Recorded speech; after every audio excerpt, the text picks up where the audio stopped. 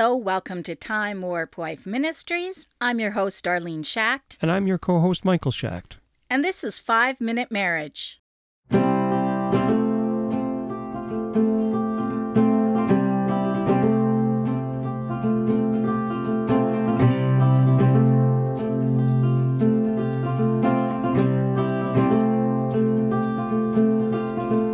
Today's Bible verse comes from Romans chapter 12, verses 1 and 2. I beseech ye therefore, brethren, by the mercies of God, that ye present your bodies a living sacrifice, holy, acceptable unto God, which is your reasonable service. And be not conformed to this world, but be ye transformed by the renewing of your mind, that ye may prove what is that good and acceptable and perfect will of God.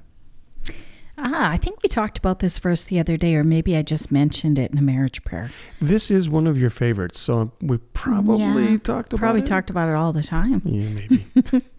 But I didn't want to say that. What I had noticed about this one is that being a living sacrifice is our reasonable service. Yes. It's not something that is in addition to being a Christian, but it's a reasonable service as being a Christian. It is being a Christian. Yeah, it's kind of like the baseline is that we should be holy and acceptable unto God, and everything else is just, added on to that. Yeah. And our prayer this week, or our marriage prayer today, is to live a sacrificial life. Mm-hmm. And something had really stood out to me this week, and here it was. You remember when the rich, let's see. There came a man to Jesus and said, Teacher, what good thing must I do to inherit eternal life? Yep. This was in Matthew chapter 19. Mm-hmm. He says to him, there's only one who is good. If you want to enter life, keep the commandments. He said, which ones? Jesus said, you shall not murder, you shall not commit adultery, you shall not steal, you shall not give false testimony. Honor your father and mother, love your neighbor as yourself. And he said, all these I have kept. The young man said, what do I still lack? I had never noticed before. But he left out the most important commandment there. So when he said to him, you have kept all these commandments, what he left out was the most important commandment, which is to love the Lord your God with all your heart. Mm-hmm. So he did say, love your neighbor as yourself, but he didn't say, love the Lord your God with all your heart. So when the rich young ruler, I think he was the rich young ruler in the story, he said, what do I still lack?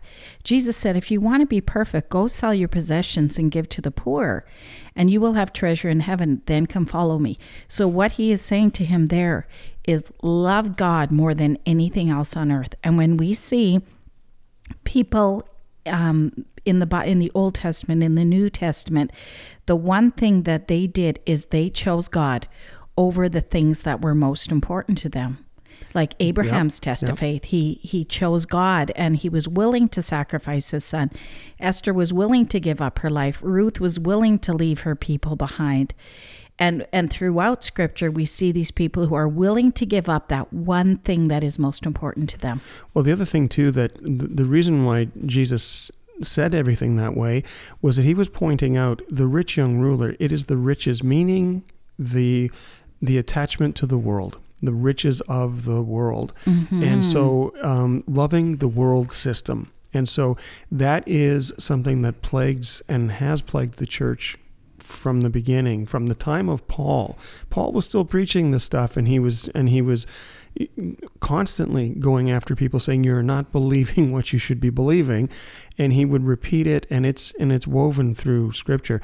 But what Jesus was saying is turn away from the world. Because being the rich young ruler, he was focused on his possessions. He was focused on his enjoyment in the world. Yeah. And Jesus said, you have to give that up for me. And you have to give it up. Mm-hmm. And he says, and then come and follow me. But you can't do both. And so that is a perfect example of kind of how we opened this and said, we have to be a living sacrifice. If James says, if you have one foot on both sides of that, you are a double-minded person who is unstable in all their ways. And it's just not right. And so Jesus was very firm on this whole thing. So was James, and so was everybody. But it's just the way the Bible is written.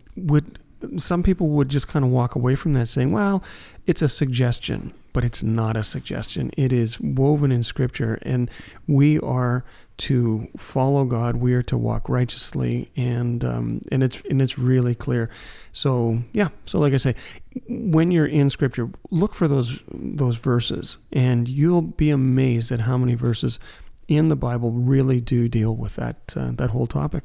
Yeah, and it makes for such a beautiful marriage when we do apply that to our lives, because when we put God first in our marriage, that means that we come second, or we come third. It should be that we come third, actually, because we're going to put our spouse also above ourselves.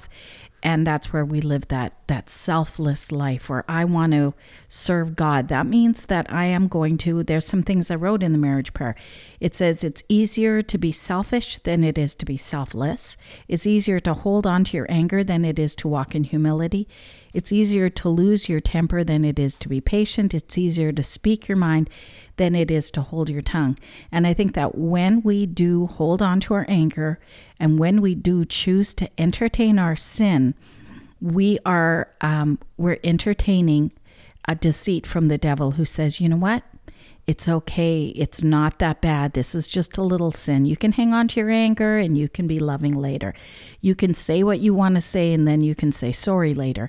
But that's not God's way. God's way is living a sacrificial life and putting your life down for each and every day, just laying your life down and picking up your cross, which is doing the right thing and living for Christ. That's right.